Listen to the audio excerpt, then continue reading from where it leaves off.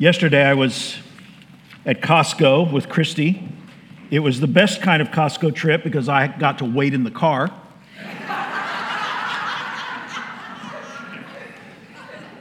I feel like these days I'm preparing for my next career as an Uber driver. But she went in and ran a quick errand in Costco and came back, and she talked about how crowded it was, and she also acknowledged the atmosphere was kind of one of, I think the way she described it was a holiday days. It's like people seem like they're kind of just in shell shock after the busyness of the holidays, the post-holiday blues perhaps. I don't know, or maybe it's just relief that it's nearly over. I'm not sure about that. In one sense, today is just another morning and evening, just another day. But in another sense, it's more. A year ends today, and a new one begins. And even though that's artificial, it's just driven by a calendar whenever that decision was made centuries ago, there's still a level of significance to it. We mark these days. They are markers in our lives. We think about the year that has passed, and we consider perhaps the year to come.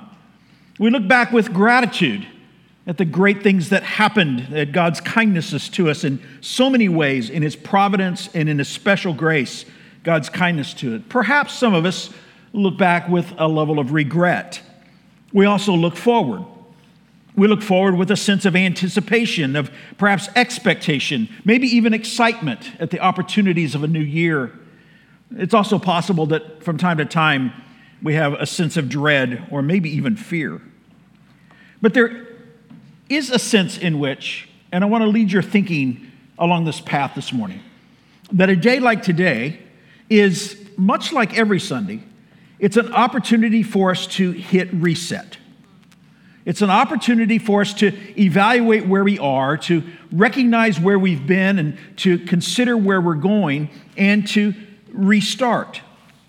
It's the last Sunday of a year, and it's a great opportunity for us to evaluate where we are spiritually, not only individually, but perhaps we could say even as a church family, to evaluate where we are and what God has done for us and what God will do in the future. Reset. We don't have any kids this year at Christmas, and so it's been a year of reset at our house. Let me tell you what that looks like. I've been informed that all the closets and our shed, we have a shed, not a garage, it's all going to be cleaned out. It's all going to be organized. So there you go. Reset. But what about resetting our lives? What about the closets of our lives? What about the places in our lives where we've tucked things away that we don't want to think about, we don't want to deal with? That's what closets are for, right? What would it look like to reset our lives? This coming year, beginning this morning, we're going to work our way through the first book of the Bible, the book of Genesis. And that might seem counterintuitive to apply the oldest narrative of history to our troubled world, contemporary lives.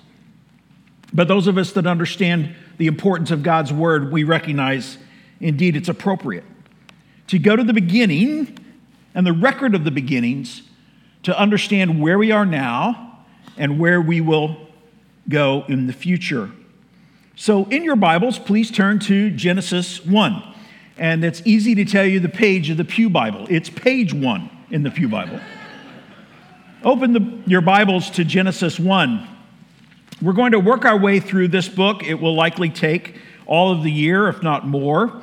Our plan is to walk through it not necessarily verse by verse in the sense of only 2 or 3 verses a sermon. We'll walk through it narrative by narrative, which is the way I think the Bible is to be understood. And so we will walk through the incredible stories and the narratives that we find in the book of Genesis. And as I'm going to show you this morning, there are so many practical, contemporary, up-to-date implications and applications from this most ancient of books. It's an astonishing book. Historians tell us that there are no other ancient Near East documents that come close to the book of Genesis. in its detail, in its approach, in its acknowledgement of one true creator. And what we find in Genesis is foundational to the rest of the Bible. The psalmist said it this way. It's a great reminder. We'll likely revisit this text several times over the next couple of months. From Psalm 90, the psalmist says, Lord, you have been our dwelling place in all generations. Before the mountains were brought forth or ever you had formed the earth and the world, from everlasting to everlasting, you are God. This is the nature of reality, that before anything else was, God is, and he is our God. So looking at the book of Genesis, let me give you some specifics. The name of the book, Genesis, represent the first words of the book in Hebrew. Genesis reflects a Greek translation of the Hebrew, and it essentially is the word that means origins. This is the origins. This is the record of the beginning, as it were. The first words of chapter 1, in the beginning, represent the name of the book, Genesis, and it is the genesis of all that we know. The author of the book of Genesis, well, as in all of Holy Scripture, there's a paradox here. These are two truths that we hold in tension. We find these paradoxes all the way through theology, and we find it when we talk about the author of Genesis, because, first of all, there is a human author. His name is Moses. I could have taken time this morning to walk you through all of the texts that refer in the Bible to Moses as the author of Genesis and the first 5 books of the Bible, the other 4 books of what are called the Pentateuch, the first 5 books. But I'm not going to do that. I'll tell you this. In the Old Testament, there are over 15 specific references that clarify that Moses is the author of the book of Genesis. And in the New Testament, including the words of Jesus himself, there are over 15 references. I could take the time to go through them. We won't do that. But Moses, according to Scripture itself, Moses is the author of Genesis. But we also recognize when we talk about Scripture, it's not just Moses, because we recognize that Scripture is the revelation of God himself. And so when you talk about the author of Scripture, any text of Scripture, you have Moses as the author, and you also have God as the author. And that is not a contradiction. It's a paradox that we hold in tension. And the way this works is that Moses was used by God in his human personality. Do not think of this as a dictation like on your phone. Like, you put on text, voice to text, and you hit a button and your phone, in theory, is supposed to translate what you say, right? Some people, they seem to think of inspiration that way. That Moses sat down with his scroll, or however he would have written centuries ago, and he was in a trance, and God just moved his hand. That's not what we believe about the human authorship of Scripture.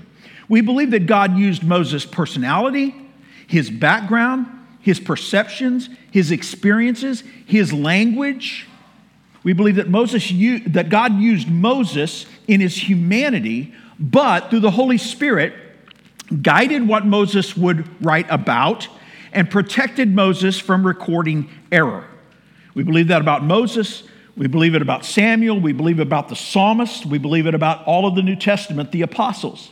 We believe this is the way God has given us his word, through human authors using their personality, but superintending that in such a way that it is supernatural and divine in its effect. And so we believe about the book of Genesis, that the author is indeed Moses, but also the author is God. And by the way, it needs to be God, because if you think about it, God's the only eyewitness. You ever thought about that? Especially chapters 1 and 2. God is the only eyewitness. And so we have a record of what God has done in creation. Let me show you one other thing that will show up over the course of the next year. Look over in chapter 2 for just a moment. Look with me in verse 4. You have a formula that shows up over and over again in the book of Genesis. It says there in verse number 4 of chapter 2, these are the generations of the heavens and the earth when they were created in the day of the Lord God made the earth and the heavens. These are the generations. And that's a formula that you find repeated regularly throughout the book of Genesis, and it kind of serves as a marker of the end of one section and the beginning of a new section. And so you'll find that all the way through the book. But listen carefully.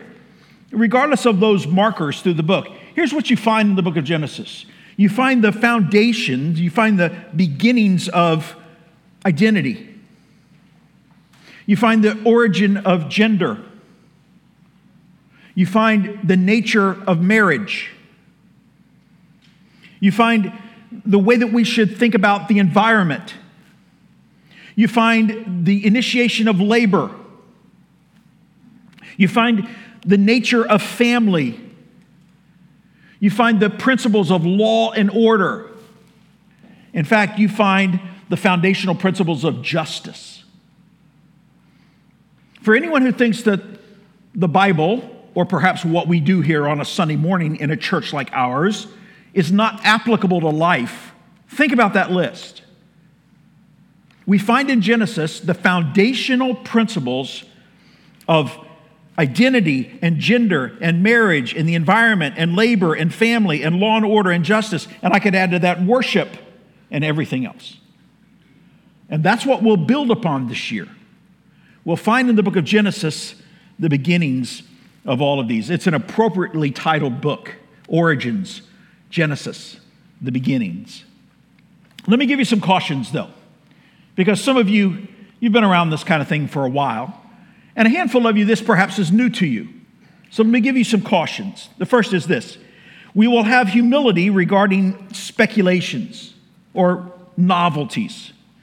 I'm going to give you definitive answers to very few itchy questions. You know what itchy questions are? They're the ones you want scratched, all right? And I'm not going to be able to give you the kind of answers that perhaps you want about some of those speculative or novel kinds of questions. I can't tell you what the forbidden fruit was. We think it's an apple because that's what people have always said, but the Bible doesn't say that. I can't really explain in depth the nature of the sons of God in chapter 6, which is a favorite passage for people that love the Bible and they want to talk about mysteries. We'll get there in a few months, but the sons of God, some of you are afraid I'd say a couple of years. It'll be a matter of weeks, I think. We'll get to the sons of God. I can't give you the details of the ark. I can't answer all of your questions about how God miraculously provided for Noah and all of the animals. I don't know the answers to those things, and where I don't know the answers, I'm not going to speculate. I might speculate, but not with any kind of arrogance. So humility regarding novelties. Secondly, there'll be some humility regarding our interpretations. Let me tell you what I mean by that. It's somewhat cringeworthy to me when pastors who teach or preach Genesis act as though they are experts in geology or astronomy or physics. I am not any of those. And so I won't stand here pretending to explain perhaps what might be apparent contradictions between contemporary ideas about geology or astronomy or physics. I'm not trained in that. I'm not going to profess to speak with any kind of authority to those things. There's a level of humility when we come to those things. So a level of humility about novelties, a level of humility about interpretations. But in case I just made some of you nervous, I'll also say there's a level of humility regarding authority. It's just as cringeworthy. I told you it was cringeworthy to me when a pastor speaks as though he's a geologist or a physicist or an astronomer. It's just as cringeworthy when geologists and astronomers and physicists act as though they have more authority than God and His Word. That's a dangerous thing. To set some kind of science, the science, right? We've heard a lot about the science over the last few years. To set the science over Scripture. That doesn't mean we can answer all of the questions. It doesn't mean we have a definitive explanation. It doesn't mean necessarily, here's where there's humility involved, that we have to throw out every kind of scientific opinion. But it does mean that we have to ask ourselves, where's our ultimate authority? The critics go about dismantling the unity of the book of Genesis. They reject it as a record of history. And in doing so, they it's as though they're dismantling and destroying the forest by picking apart the trees. God has given us a record of history in Genesis. We don't understand it all. There are places where we can't answer all of the questions for contemporary scientific theories and how that measures up to the book of Genesis. And I won't pretend to answer all those questions, but I also won't bow my knee to contemporary opinions about geology, astronomy, or physics. You see, we all come to the text with assumptions, with biases.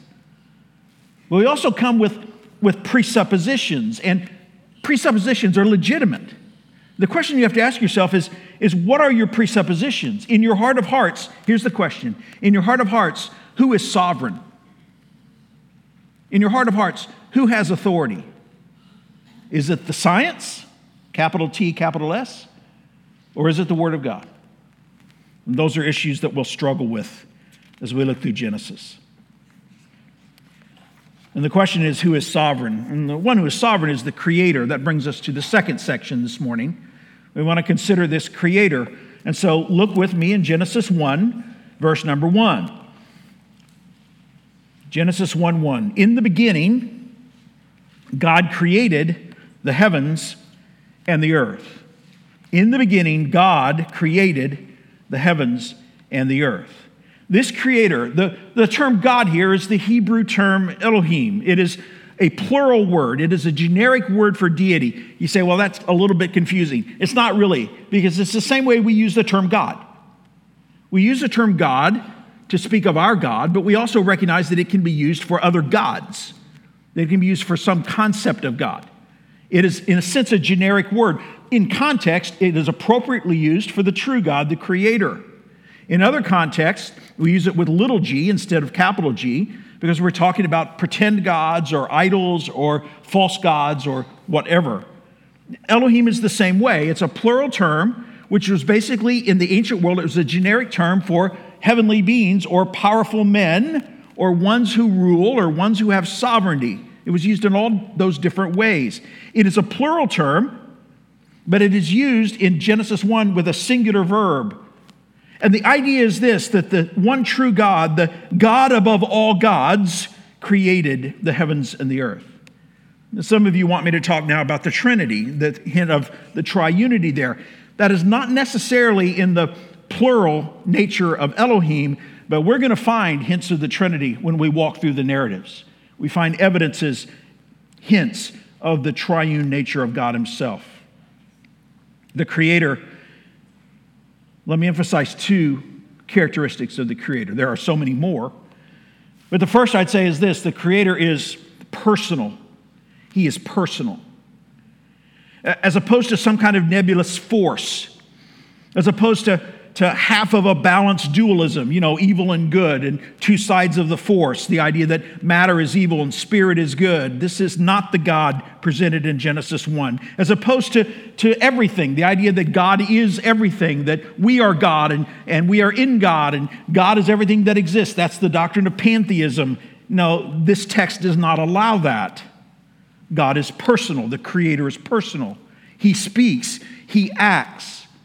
We read in Jeremiah chapter 9, remember this text? Let not the wise man boast in his wisdom. Let not the mighty man boast in his might. Let not the rich man boast in his riches. But let him who boasts boast in this, watch this, that he understands and knows me, that I am the Lord who practices steadfast love, justice, and righteousness in the earth. The personal nature of God. A force doesn't do that. First of all, a force doesn't say, you can understand and know me. But a force also does not say and could not relate in a sense of practicing love and justice and righteousness. All right, this Creator is personal. And we'll dive into this more over the next few weeks, but if you'll think about this for a moment, it's not that we have projected personality onto the Creator. In other words, we are people, we are persons, and therefore in our perception of the Creator, we have projected our sense of personality onto the Creator. That's not what the Scripture teaches. The Scripture teaches, and we'll see it in the matter of a couple of weeks, and it will be just a couple of weeks, we're going to see this, that our personality reflects the personality of the Creator. That we are made in His image. And our sense of being, the idea that we can will, that we can think, that we can desire, all of that is reflective of God himself, where God says, let us make man in our image, in the image and likeness of God. This creator is personal. This creator is also powerful. There's omnipotence here. How powerful? Look back at the verse. In the beginning, God created the heavens and the earth. It's the beginning of time. In the beginning. It's the beginning of space. God created the heavens, and also it's the beginning of matter. Here in one verse, you have God, through his word, speaking the beginning of time, the beginning of space, the beginning of matter. This is the great God, the creator. In the ancient Near East, when these words were first written down, there was a tendency to embrace the idea that either the universe was eternal or a pantheism, that the universe itself is God. This text denies both of these. There's a true God who is apart from his creation, yet he is sovereign over it. He is the creator. And this is it's almost, if I could use, in a sense, an ironic illustration, this is a Copernican revolution of concept. Because you are not the center of creation. Mankind is not the center of the universe. You are not the center of all reality. Genesis 1 reestablishes where the center is. That God is the one who created the heavens and the earth. The universe is theocentric, not anthropocentric. It's God-centered, not man-centered. And that in and of itself, do you see how applicable and appropriate thinking that through is for our day and time? Because in our culture and in our own hearts and sinfulness sometimes, everything is driven by the idea that it ought to be the way we want it to be, right? That we make our own decisions, that no one externally imposes anything upon us, that we are free moral agents. How often have you heard that phrase? And in the middle of all that, Genesis 1 comes like a semi, destroying our pretensions. In the beginning, God created the heavens and the earth. This is our creator. Well, that's what he is. He's personal and he's powerful. He's personal and powerful. Let me show you what he isn't. What he isn't. First of all, this creator isn't needy. He isn't needy. There is a self-sufficiency in God. The New Testament talks about this in Acts chapter 17. The God who made the world and everything in it, see that? The God who made the world and everything in it, being Lord of heaven and earth, does not live in temples made by man, nor is he served by human hands, as though he needed anything, since he himself gives to all mankind life and breath and everything. God doesn't need, God gives. It's not that, as you sometimes have heard in such a shallow, again, anthropocentric way, that God was lonely, and so he created Adam and Eve. No. There is no need in God. He is self-sufficient. The creator isn't needy. And so the Bible affirms this, even at the end of the Bible. In Revelation 4, you remember this text? Worthy are you, O Lord, our Lord and God, to receive glory and honor and power, for you created all things, and by your will they existed and were created. The creator is not needy. And his kindness to us is how he is the motivation for him to show his glory. His love and kindness to us, he demonstrates his glory. If you have any question about that, go read John 17 this afternoon as Jesus is praying on the night of his betrayal before his crucifixion, and he prays about the ultimate goal of all of what he's doing is that his glory might be displayed, the glory of God might be put on display. There's a theocentric truth to that, not that God is needy. And Genesis awakens us to the reality, once again, that we are not the center of the universe. This creator isn't needy. Also, this creator isn't limited. He is unlimited. And again, we've said some of these things already, but he has a sense of eternality. He's not subject to time. He is above and beyond time. He created time, as it were. He is above and beyond any knowledge. He is omniscient. There's nothing that he does not know. He's omnipresent. There's no place his presence doesn't fill. And as we've already seen, he is omnipotent. There's nothing he cannot do. He isn't limited.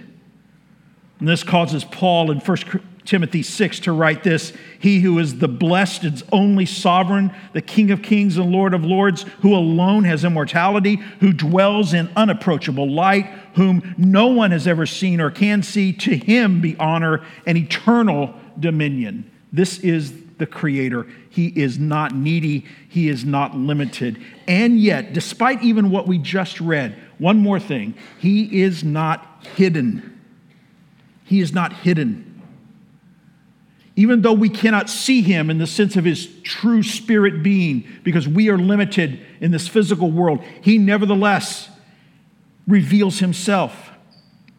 As Francis Schaeffer famously said in the 70s, he is there and he is not silent. He has made himself known in nature and in history and in our minds, our consciences, and in Christ especially, and then in the Word of God. He has revealed himself. He did not have to do so. He chose to do so for his glory and for our good. And Genesis is the initiation of all of that. Left to ourselves, he would be hidden. Our creatureness could not have apprehended him, but God has graciously revealed himself. And so we can never know him, at least in this life. We can never know him fully or completely, but we can know him truly. And that's because he has made himself known in creation, in history, in our conscience, in our minds, but especially in Christ and in the Word. We can know him truly. This is the great Creator. This is the God that we worship. He is personal and powerful. He is not needy, limited, or hidden. And that is the assurance we have as we look at the book of Genesis and as we think about our God. So let me drive to the conclusion by an overview of what you can look for.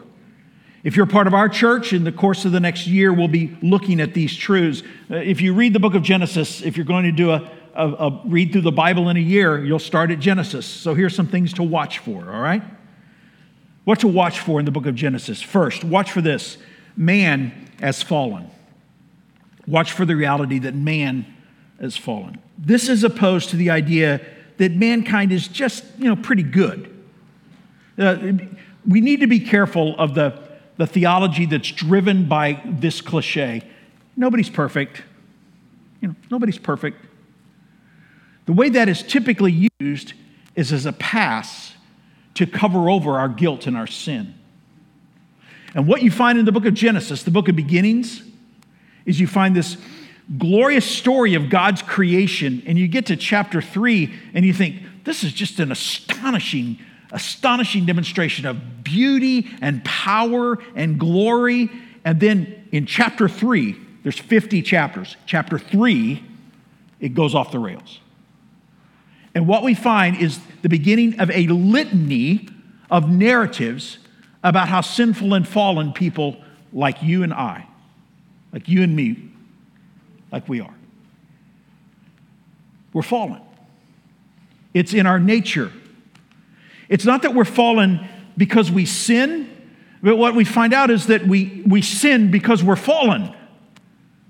And from the very beginning, in Genesis, you have this beginning to be played out with the fall. And there are mysteries about the fall. We'll work through that. But the reality is this: immediately, what do you have in the first family? You have the first murder. And then you have society which goes completely to hell in a handbasket, to where God judges the earth with the flood.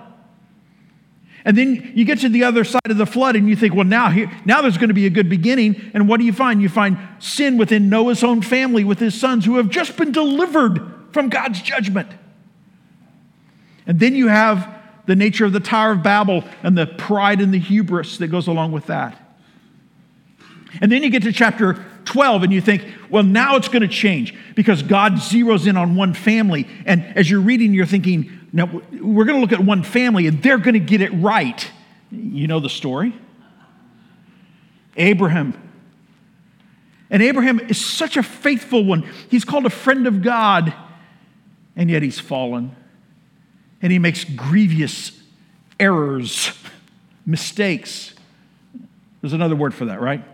Sins. And then you get to Jacob and you think, well, maybe Jacob will, or Isaac, you think, well, maybe Isaac will be better. No. And Jacob, well, maybe Jacob will be better. No way. And then the 12 sons of Jacob and the betrayal of Joseph. And you go through the entire book and you find it is a litany of narratives that show the reality of sinfulness. Watch for that. Now, by the way, that might sound grim. Hold on, because there's good news as well. But as you go through Genesis, watch for the fact that man is fallen. Secondly, watch for sin as pervasive. Sin is pervasive. I just gave you an account. But sin touches everything. And this is as opposed to the idea of sin as just some kind of fault or disability. It's that sin is a cancer. Sin is a virus that infects everything.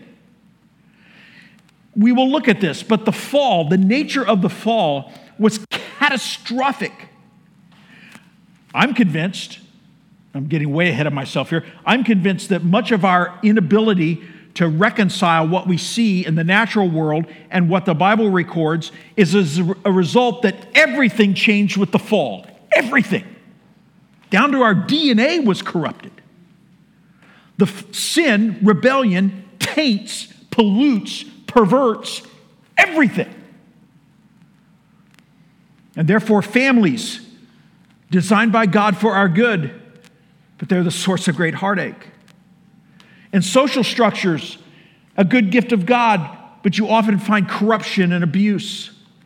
You find it all the way through because sin is pervasive in every system in this broken world. And if we're not serious about that, we will be desperately confused and discouraged when the hardships of life come our way. Sin and its effects, the fall, all of it is pervasive. You've heard it before. Genesis begins with Adam in paradise and it ends with Joseph in a coffin in Egypt. That's the effects of sin. Begin in paradise. Genesis 50 ends with Joseph in a coffin in Egypt. And what you find is you find chapters 1 and 2, if you'll think about it, and read them. Read them this week. Especially you'll read them tomorrow if you begin, through the year Bible reading plan. In chapters 1 and 2, you have the orderly creation of God in creation to where there's this glory. And then in chapter 3, everything begins to disintegrate. There's this disorder. It's a tsunami of disorder. It's a viral spread of heartache, the viral effects of disobedience. And we still experience these in our own lives.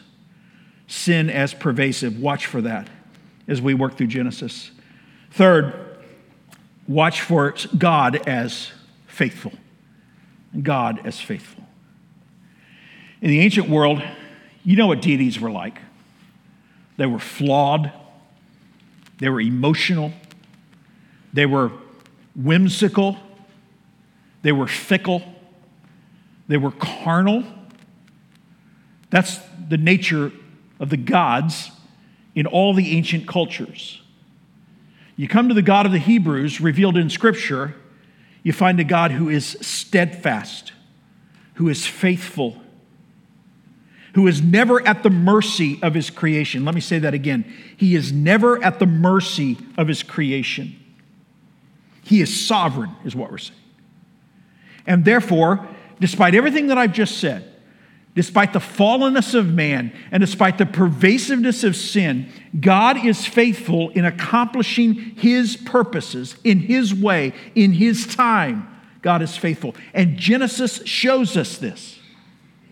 And as you read through the book of Genesis, you come to these narratives and you think, well, God's finally fed up here. I mean, God's done. And you read the Noah story, it really looks that way, doesn't it? And yet you find that even though sin is pervasive and man is fallen, that God is faithful through it all. And you'll find that over and over again. And the story, when it turns dark, and even sometimes when we think, well, here's a positive turn, sin and rebellion shows up again. But God is faithful. People are abused. God is forsaken. But you still see the faithfulness of God. And the truth is, this is really, and here I'm giving away the whole sermon series right here. This is the whole point of the book of Genesis. The book of Genesis works this way. By the way, just a personal story. In my ordination interrogation, which is an ordeal they go through when they ordain you, they ask all these questions to make sure that you know your stuff. And so they asked me to outline the book of Genesis. And I, was been raised in church. I was pretty confident. And I started out creation. I went through the book of Genesis, and they looked at me when I was done, and they said, "Did you leave anything out?" And I was cocky and confident. I said, "No, it's the book of Genesis. I left the flood out," which is a pretty important event in the book of Genesis. But you have Genesis beginning with creation and then going through a significant amount of time to the flood, and then from the flood to Babel, and then it zeroes in on the life of Abraham, but it's still covering a lot of ground. And you go into chapters, chapter 12 begins the story of Abraham. Abraham goes along to about chapter, 20, 23, 24, and then there's the story of Isaac and the story of Jacob. And so you're moving pretty quickly. And then what happens right around Genesis 39 is all of a sudden, it's like there's a screech of the brakes. And Moses stops, and he takes the rest of the book, 1/4 of the book, to describe the story of Joseph in great detail. Now, why is Joseph given so much real estate in the book of Genesis? Because Genesis is not about Joseph, but why is there so much detail? We're going to find this. Let me tell you what I believe the reason for that is. Because you get to the end of the story of the book of Joseph, and remember, the story of Joseph is that he went through great trial and great abuse and went through great suffering in order to be at a place where he could deliver the people of God. And at the end of the book of Genesis,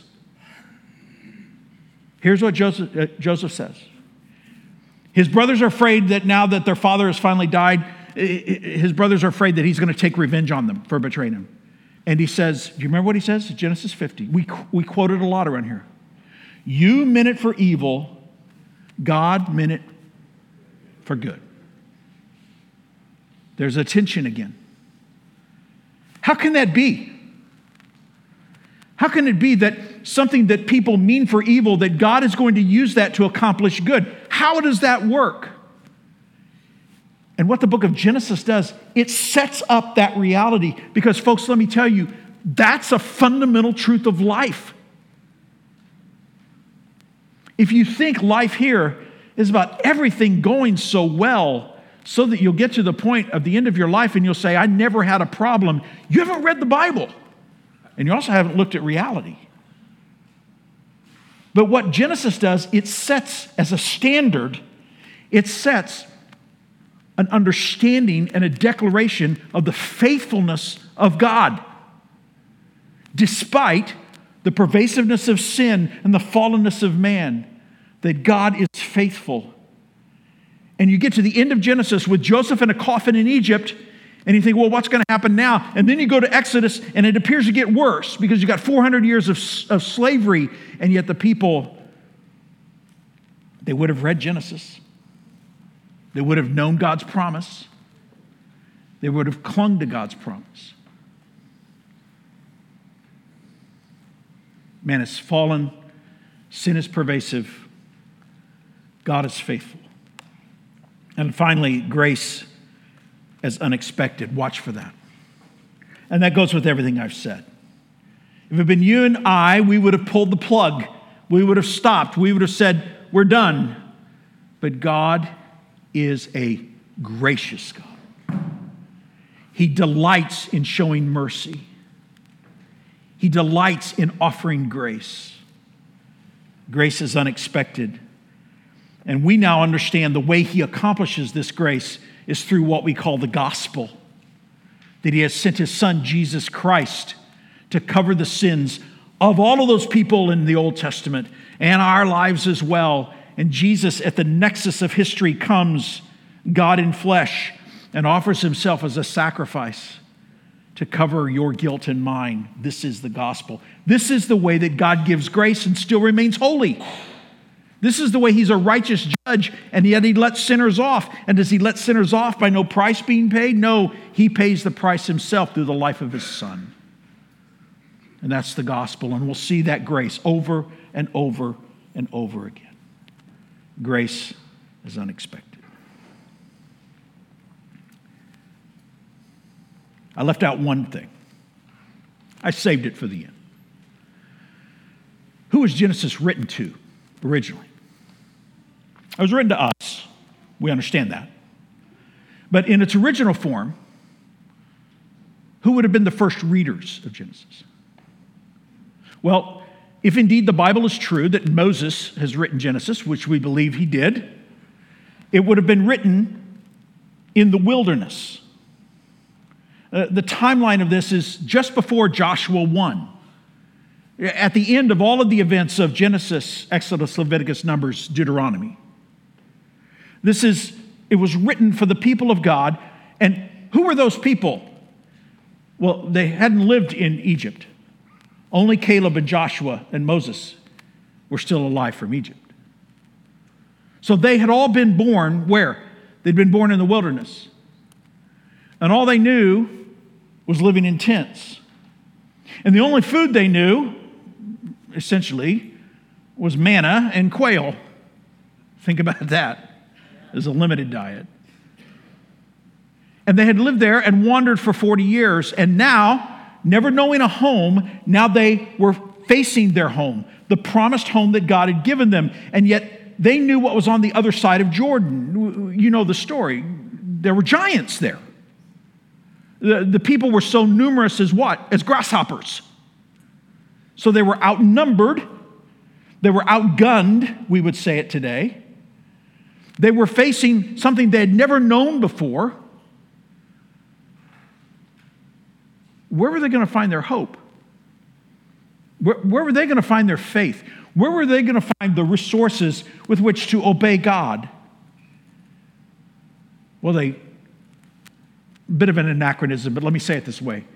They would have sat down and opened the book of Genesis, and they would have read about God's intention. They would have read about how fallen people were, and they knew they were fallen as well. They would have read about the pervasive effects of sin, and they had grown up in a desert. They looked around and they knew it. They would have recognized that their God is faithful, because they would look down at their sandals, and remember what the Bible says?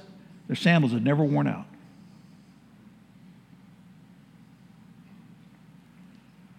And they would have looked around, and they would have seen the lambs being slaughtered in the tabernacle and the blood being shed.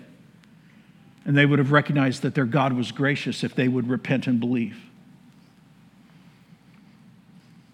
And they would have known that their God was in control from the book of Genesis. They would have known that he could be trusted from the book of Genesis. And they would have known that he must be worshiped. All those truths are all the way through Genesis. That God was in control, that God could be trusted, and that God should and must be worshiped.